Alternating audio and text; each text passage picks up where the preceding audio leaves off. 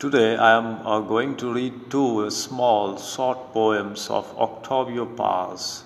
Octavio Paz is a Mexican poet and he is regarded by many as one of the greatest ever poets of 20th century.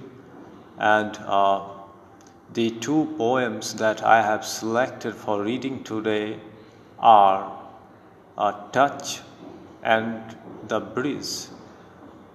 I am going to read first the poem Touch. Now the reading Touch. My hands open the curtains of your being, clothe you in a further nudity, uncover the bodies of your body. My hands invent another body for your body. Now I am going to read the second one, which is titled as The Bridge.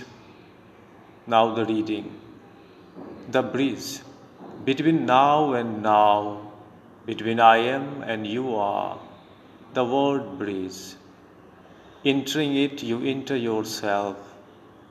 The world connects and closes like a ring. From one bank to another, there is always a body stretched, a rainbow. I shall slip beneath its arches.